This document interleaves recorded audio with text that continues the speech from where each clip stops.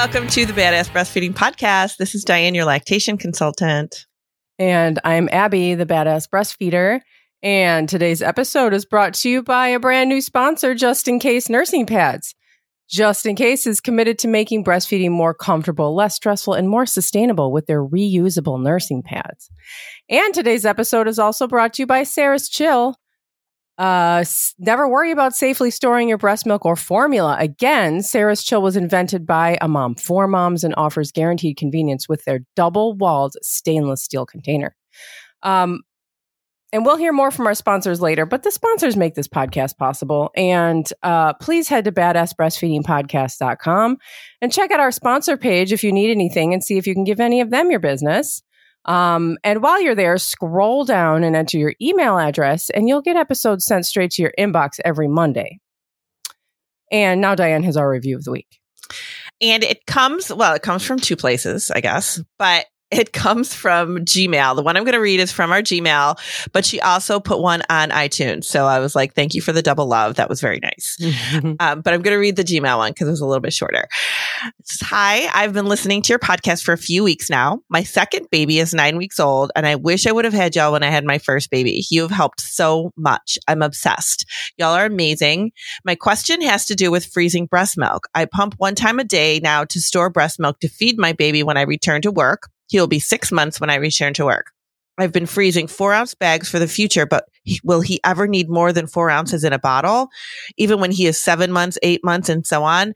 I understand my body makes what he needs and all, but with it being frozen months in advance, how will the milk have what he needs later? Thanks. Oh, that's a good question. Yeah. And I answered her briefly, but I did want to put this out there because it is a question that we get a lot. And you never need more than 4 ounces for your baby. Your milk changes to adapt to what your baby is, the growth pattern that they're in and what they're doing at that time and what they need. So it's more concentrated. The milk is more concentrated. You never need more volume. They get what they need from what they're getting. So leaving 4 ounces in a bottle is enough, even when your baby is 10, 11, 12 months old. It's totally fine. 4 ounces is plenty for them. And even when your milk is frozen, it gives them what they need. You know, I mean, of course, fresh milk is always the best, but when you freeze your breast milk to give to your baby while you're at work, that is still the best option for them. That is still a very, very close second best. Yes. So don't even think about the fact that, does it have what they need? Yes. It does. Yeah. It's perfect. And so many people do it, and it's perfect. So thank you so much. People say bottle feeding is breastfeeding. Mm-hmm. You know, you're giving them breast milk. Yeah. That's the best thing. So thank you so much for sending us the email and for the review both on iTunes and for sending us an email telling us how much you love us. We love to hear it. No, I'm just kidding. But send us messages about how much you love us. Thank you. Goodbye. I know. That's all we really need is just to know that we're loved and, whatever. Everybody needs that in life, right? Yeah, that's true. They do. But we really love to hear that you're getting on with your breastfeeding. And your questions. I think this is cool. I like the questions in the beginning. Yeah, it is kind of cool. So shoot us a message, shoot us an email, put it on iTunes, whatever works for you. We get them all.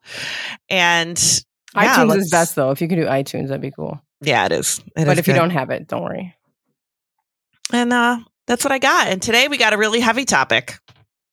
Yeah. So what happens? How is breastfeeding impacted when your birth doesn't go either the way you wanted it to go, or there's emergency interventions or, unexpected things?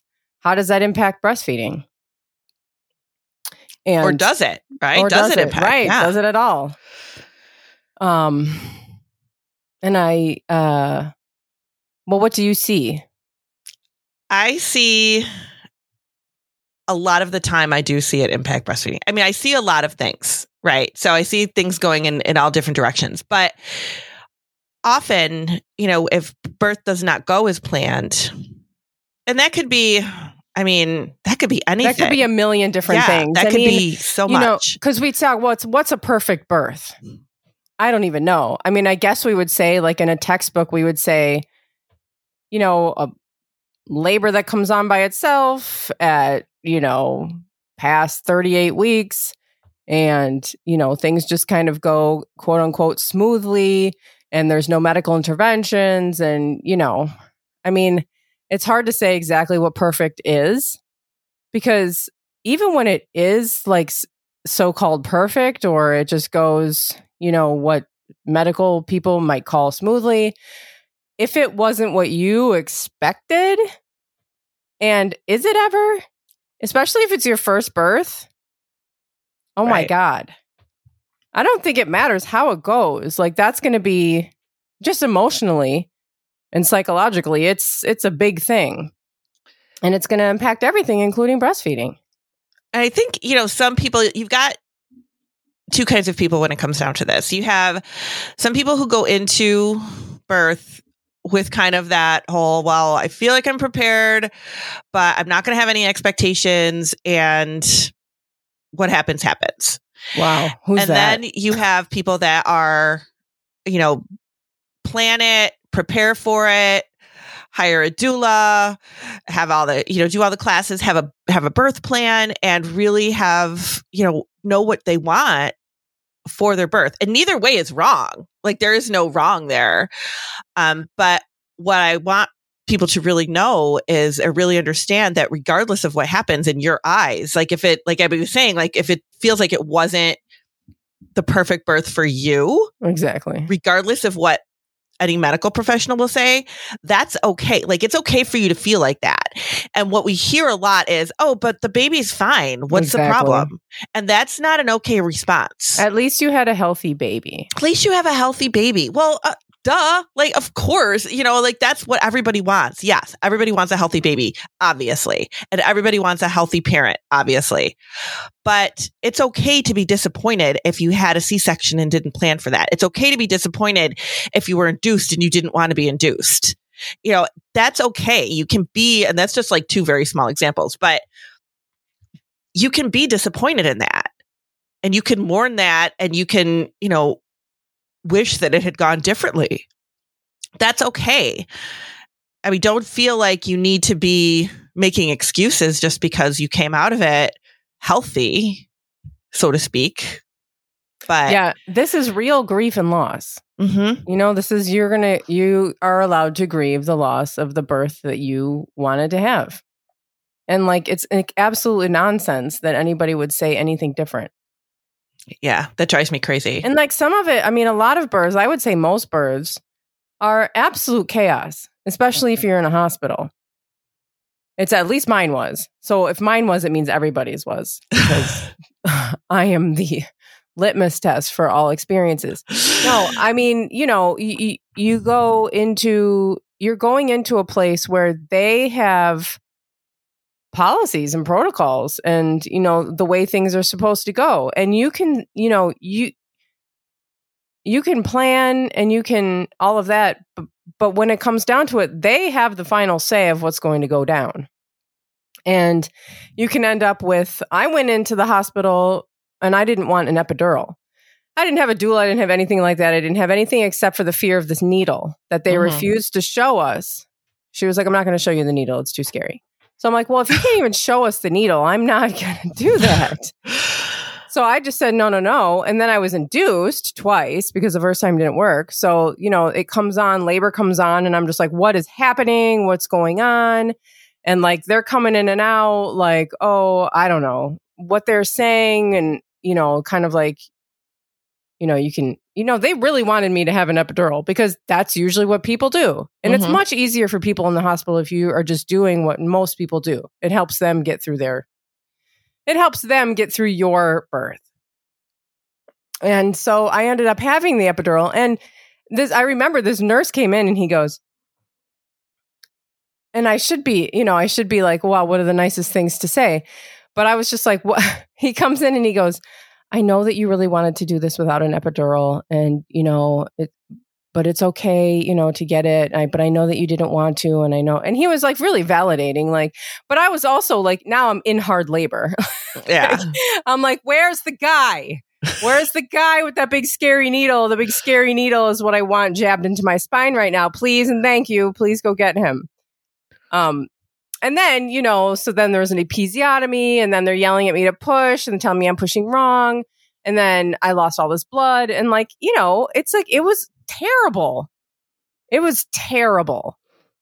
And then she's like, do you want to try to breastfeed? And I'm like, okay. Like, that was the last thing I wanted to do right then. Mm-hmm. When Jack was born, when he came out, I looked down at him and I went, oh my God, I totally forgot what we were doing here.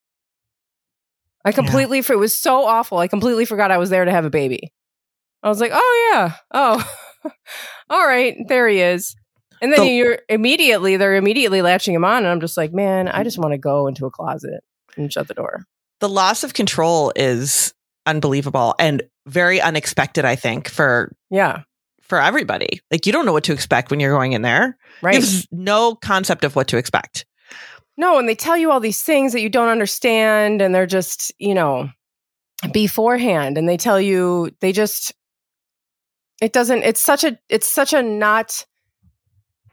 not a great place to have a baby.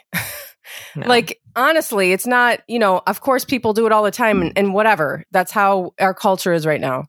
But like, it's just not like the coziest place to have a baby.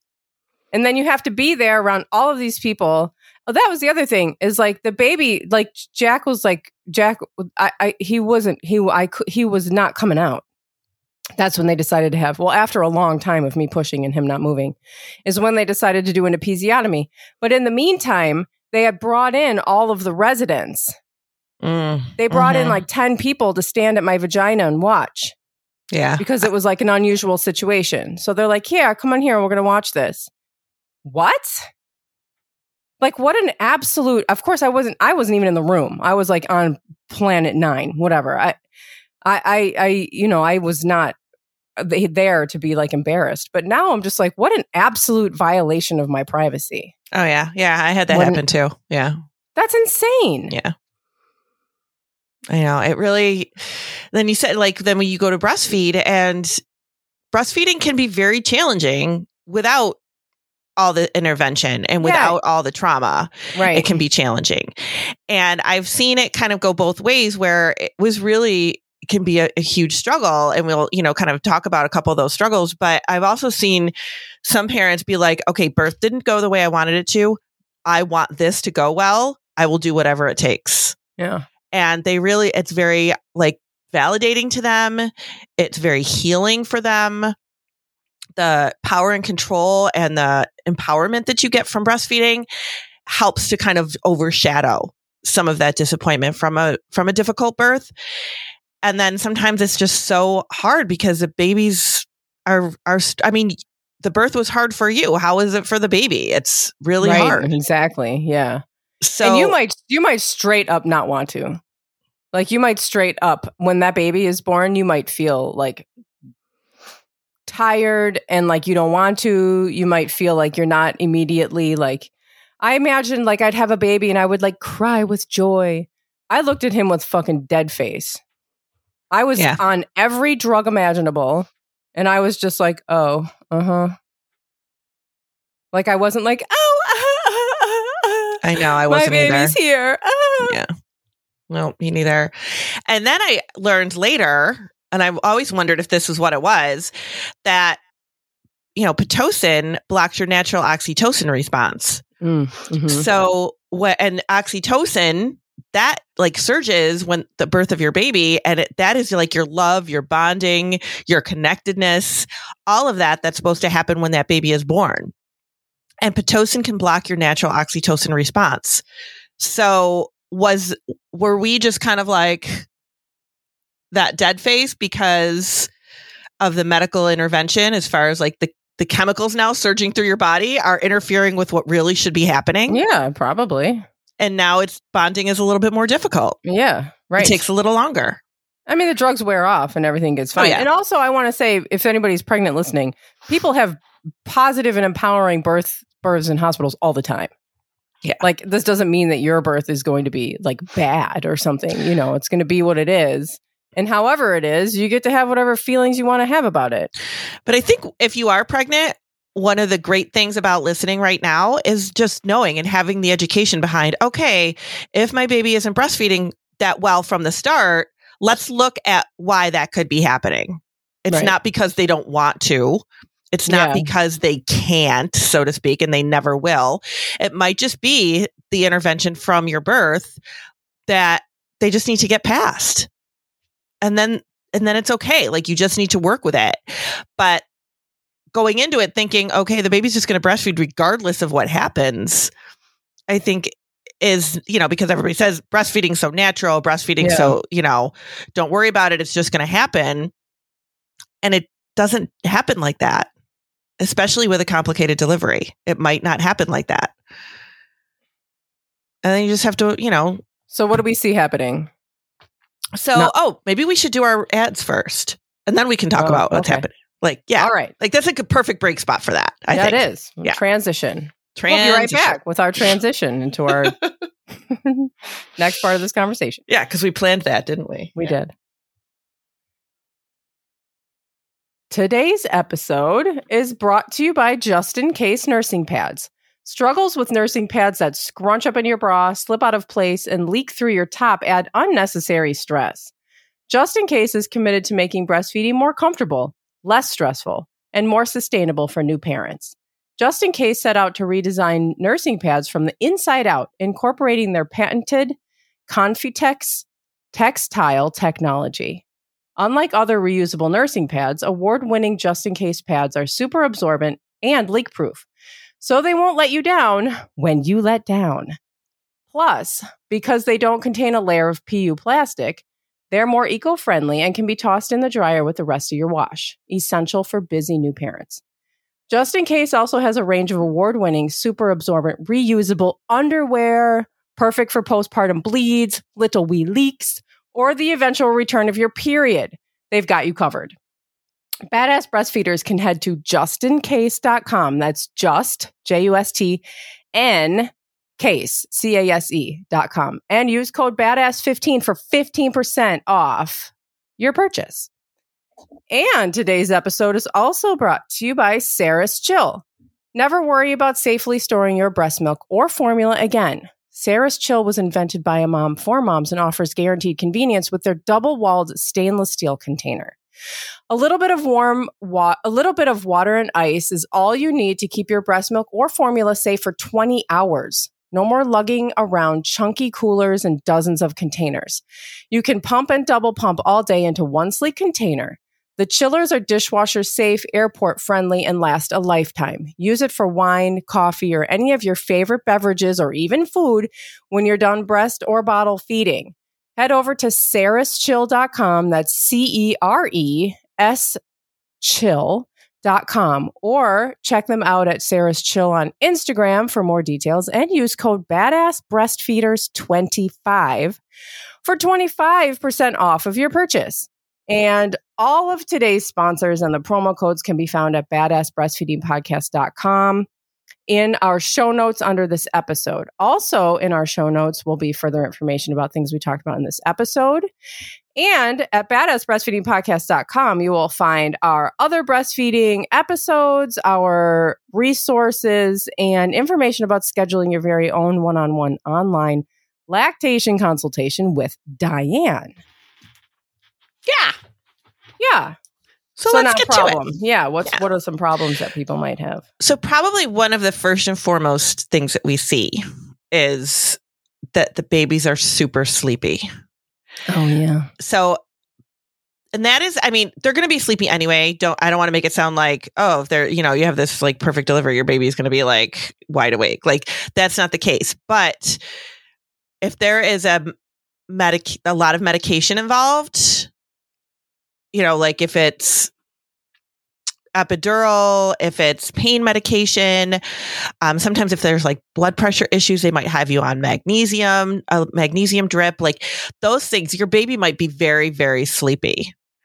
And more so than if there was no medications involved. Like there's definitely a difference. Like I can, at this point of my career, like I can usually tell the difference with a baby that did not have a medicated delivery and a baby that did, because they're just a little bit more alert. They're more alert for the feedings.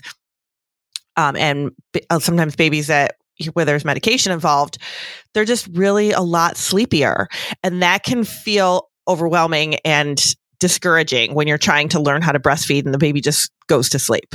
And I see that all the time. And moms will be like, well, they just want to sleep there. Like, well, if I was next to my favorite person, snuggled up, that's probably what I would do too, is go to sleep, and was so tired and they're just... Especially if you just got here, how exhausting. What a trip. I mean, it's only a few inches, but my God, it's the biggest trip you'll ever take in your life. Yeah. So it is hard, but you have to just keep stimulating them. And it doesn't hurt to see a lactation consultant to kind of get that validation that this is normal and they'll get past it. Your baby is not always going to be this sleepy, but the medications do impact them. If you had a C-section delivery and you're still on, pain medications on day 3 or day 4, that does make the babies a little bit sleepy as well. Mm-hmm. I mean, think about what it does to you. It makes you sleepy. Exactly. So that is probably one of the most common things that we see is that sleepiness and how that can really impact babies and breastfeeding. And there are some babies where I'll be sitting there with the parent and I really have to stimulate the baby a lot to get a good feeding into them. So that is not, I don't want anybody to think that there's something wrong with their baby, that their baby's abnormal, that you have to constantly be poking them and prodding them to get them to feed. And that is not uncommon. They're just really sleepy and you have to help them. You have to help them along. They don't know what they're doing. I know. I think that's the thing too, is that we think, well, breastfeeding is natural, but they don't know how to do it. It might be natural, but they don't know. You have to help them. And when you take the natural out of the birth, that makes it very different too, and they have to help them more. Yeah. Right. And, we say, oh yeah, breastfeeding is so natural, but birth isn't natural anymore. It is not common to have a natural birth. I have a friend, colleague, I helped her with her kids and then we ended up staying friends. And her second baby was her first birth was, just traumatic. And then the second birth, she hired a doula, she had a unmedicated delivery. And I remember her telling me that when she was in the hospital, they came in, the next day to check and make sure everything was okay or whatever. And the anesthesiologist came in and went to look for the needle in her back. And she was like, I didn't even have an epidural. That is how common it is, though. They don't expect you to not have one. Right. It is very, right. I think it's especially in the hospital. Yeah. Yeah. It's 80 to 90% of births have epidurals. Right. Very, very, very common. And all these parents breastfeed too. So it's not like your baby's not going to breastfeed because they will. It might just take a little bit more effort. Thing too. It's well, you had a C-section, so you can't breastfeed. And that's not the case. That's totally not true. Yeah. I mean, 30% of people have a C-section? Right. Those babies breastfeed. I had a C-section. I breastfed 2. So it's, you can do it. You absolutely can do it. But sometimes those first few days in that first week can definitely be a challenge. Well, yeah. And I had Jack was that terrible birth, and I had Exley at home in the most healing and empowering birth ever. And I still had to help him breastfeed. Yeah. He's a baby. He just got here. He's not breastfeeding and breathing and swallowing. All those 3 things, those are the only things that he can do. And doing them all together at the same time is a big deal to try to learn. Yeah. You just have to help them. They don't they don't just automatically know. And when there's medication involved, that makes it even more difficult sometimes for that coordination. Mm-hmm. I see lots of babies who are struggling to get their suck coordinated. They might be a little bit disorganized. Maybe they can't figure out how to suck, swallow, and breathe and get all of that stuff coordinated together. It might take them a couple extra days. And they get it after, but sometimes they need a little help in the beginning. And that's the kind of stuff we see sometimes with, deliveries that are a little bit more involved. If you have something if they got stuck, like Jack got stuck, it sounds like. Right, yeah. If they're not in a great head down position, they get stuck. If they need, forceps or vacuum, that kind of thing can absolutely impact how you position your baby, because they might have some bruising, they might have some discomfort. normal. That is normal. That is a normal side effect to what you're going through. Mm-hmm. And we just need to kind of work it through and help you and your baby. Sometimes it's not anything with the baby. Sometimes it's the parent, especially if you have like how you had the episiotomy, or if there's a vacuum delivery, or if there was an extensive tear.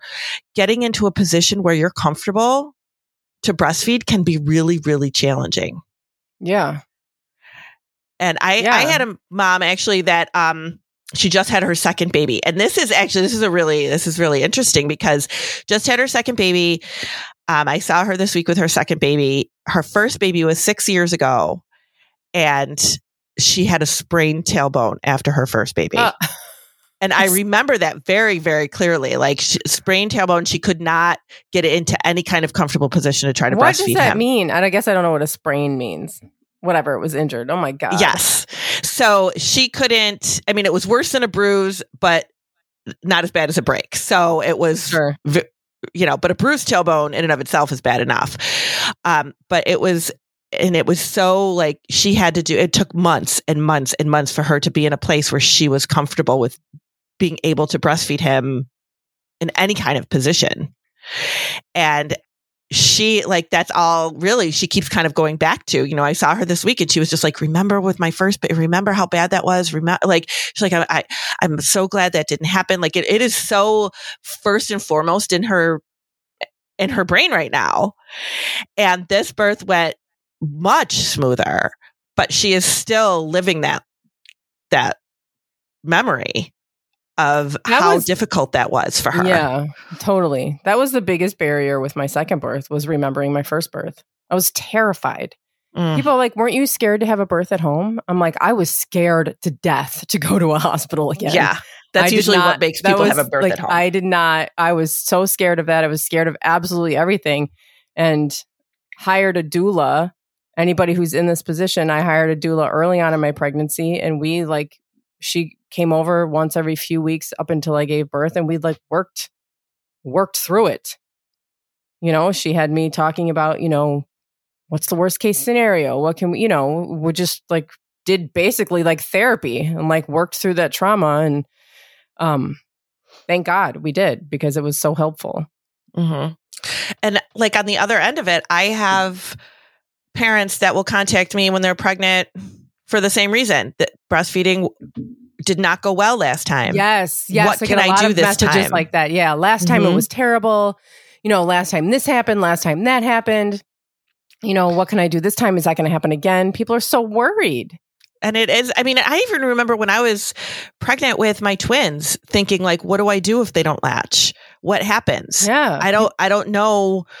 How am I gonna deal with that? What's my plan gonna be? And it was twins. So it was really oh my God, my biggest focus was I didn't want to pay for formula for two babies, but that was pretty much my driving force. But it's a very scary thought of what do I do? Mm-hmm. I'm coming into this again. How do I prevent it from happening? And it can be just such a traumatic memory the first time around. And I always tell parents when I get those calls, I always say to them, I am so glad you want to try again, because that would be enough for people to say, I don't want to do this again. I can't go through it again. Yep. And I'm always so, so, so proud of those parents that are just I want to try again. I want to be successful with my baby. I really want a good breastfeeding relationship with them. How do I make that happen? And it is just really what it comes down to, especially when you have, births that don't go the way you want. What it comes down to is really just kind of trying to take a step back and going, okay, it's going to be fine. I have things in place and we can figure out how to make this work. You really need to have your support people, who they are. It is so important to have your village. It really is. It speaks so much to the reproductive drive that is in us. Because if there wasn't there, people would never have more than one child. Oh my God, never. Mm-mm. You would never do that. There's no one who would ever revisit something like that twice if there wasn't some sort of, drive or something that you don't have control over. it's just interesting. And so also know for yourself that that's in you. Mm-hmm. You know, that this is in you, that this is what's driving you forward, and that you can figure it out. You can work through any problem that happens and that comes up. You can work through anything. There's nothing that can happen that you can't work through. Yeah. Like yesterday, I was having breakfast with my sisters, and I don't even remember what we were talking about. And one of my sisters said, I don't care if you've had kids, like you can do anything. Like nothing is in your way. Yeah. And I'm not even like beyond just parenting and birthing, like in your life. There's Just absolutely nothing that you can't work through. And if you've had kids that you can't deal with. Yeah. Sometimes I think that adds a level of like, I think it does. Yeah. You know, that just adds a different level of like, I don't even know what the word is that I'm looking for. Like just being able to, it's just nothing that can be with stuff. It's nothing that can be replicated in any other area of life. You know, that it is life. It's you're giving life. There's nothing that's like it, you know, like this other experience is sort of like giving birth or this. No, there's nothing like that. There's nothing that somebody who hasn't done it can't even comprehend it. There's no, your brain can't go there if you've never done it. Anyway, we're so amazing, all of us. Mm-hmm. So just remember that when you're trying to get through things. And the takeaway message is, you know, if you're struggling in the beginning to latch your baby, if your baby's not latching well, if they're not feeding well, if you're really struggling to kind of get to your ideal breastfeeding relationship, don't give it up. Don't give up, you know, like, because babies can still recover and do this. And usually what I tell parents is that I don't really see babies that don't ever breastfeed. You know, like babies, that's what they're supposed to, like, they breastfeed, you know, like it's they want to. They want to figure it out even more than you do. They just need to be given like the right, you know, just the right opportunity, the right intervention, and they'll do it. Yeah. And it's very instinctive for them. What I see more is parents that are like, I can't do this anymore. It's too hard. I don't know what's happening. I'm too anxious over feedings. I'm just going to stop and give bottles. And that's usually what comes before the baby gives in. You know, like, well, yeah, and that's also okay. I mean, that we have an episode coming up, right? When you don't reach your goals, when you don't reach your breastfeeding goals, which is going to come out in a few weeks. But like, you know, that happens too. Yeah, it does. You know, it absolutely does. At some point, you would just have a point where you are like, I don't want to do this anymore. I don't want to. Sometimes your own, like, for your own mental capacity, right? You have to do what you need to do, and that's okay too. That is okay. But also know that that's a decision that you're making for yourself, and it's okay to make that. Your baby's not making that decision. If you want to continue to, you know, address the problems, that you can and you will. And your baby will. Absolutely. But you can do, like I was saying, you can do you can do all of it. You can do any of it.